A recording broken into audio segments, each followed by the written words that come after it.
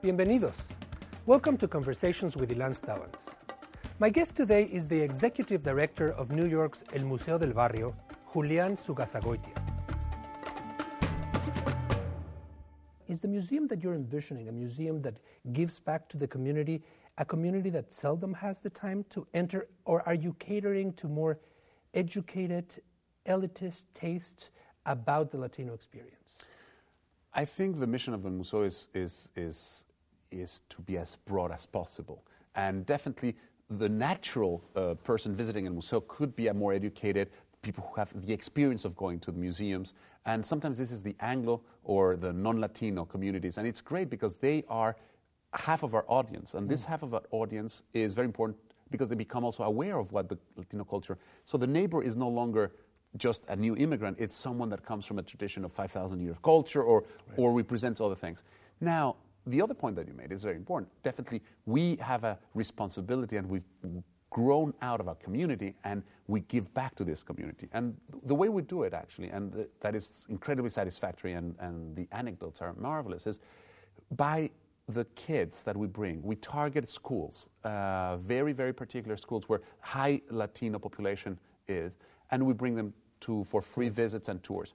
And when we do our family days, it's the kids bringing the parents. The parents have never gone to a museum but it's the kids that have now a familiarity with the place, that know that we do everything bilingual, that have a certain ease. And one of my best anecdotes is hearing one kid once touring their parent. No, let me show you one more gallery because what I told you the other day about is in the next room.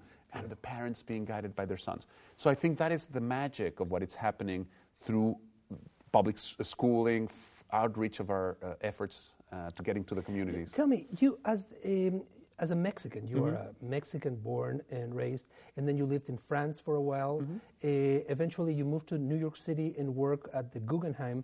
Working at the Guggenheim, working at the Museo del Barrio, two very different institutions catering to very different audiences and with collections that are dramatically different. Tell me about the two worlds there. Each of these museums are realities and worlds apart. And definitely the Guggenheim, the way its focus, the people it caters to, and the kind of exhibitions it promotes are geared to different audiences. Now, every museum, from the Met, the Guggenheim, also more and more realizes the importance of the public of New York and its diversity, and have, over the years, started multidisciplinary and multicultural programs or initiatives to target it. And for instance, in other words, the Guggenheim is also hoping to bring Latinos the way the Museo is bringing other people. Correct, exactly. I think we all share. Now, let's say that the normal constituents around each museum is a world apart, because the way also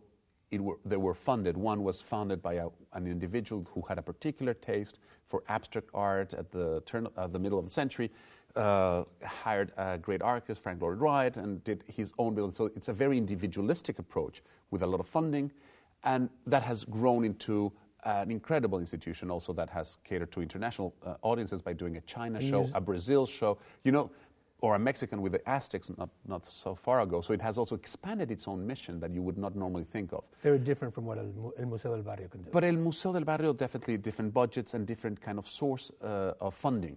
The funding for us has to be, we depend on foundations, on corporations, but also city funding to operate, and little by little we're growing our individuals. So one springs from let's say a community movement, while the other is enlightened individual. Join us next time for a conversation with award-winning journalist Maria Hinojosa. Hasta la próxima.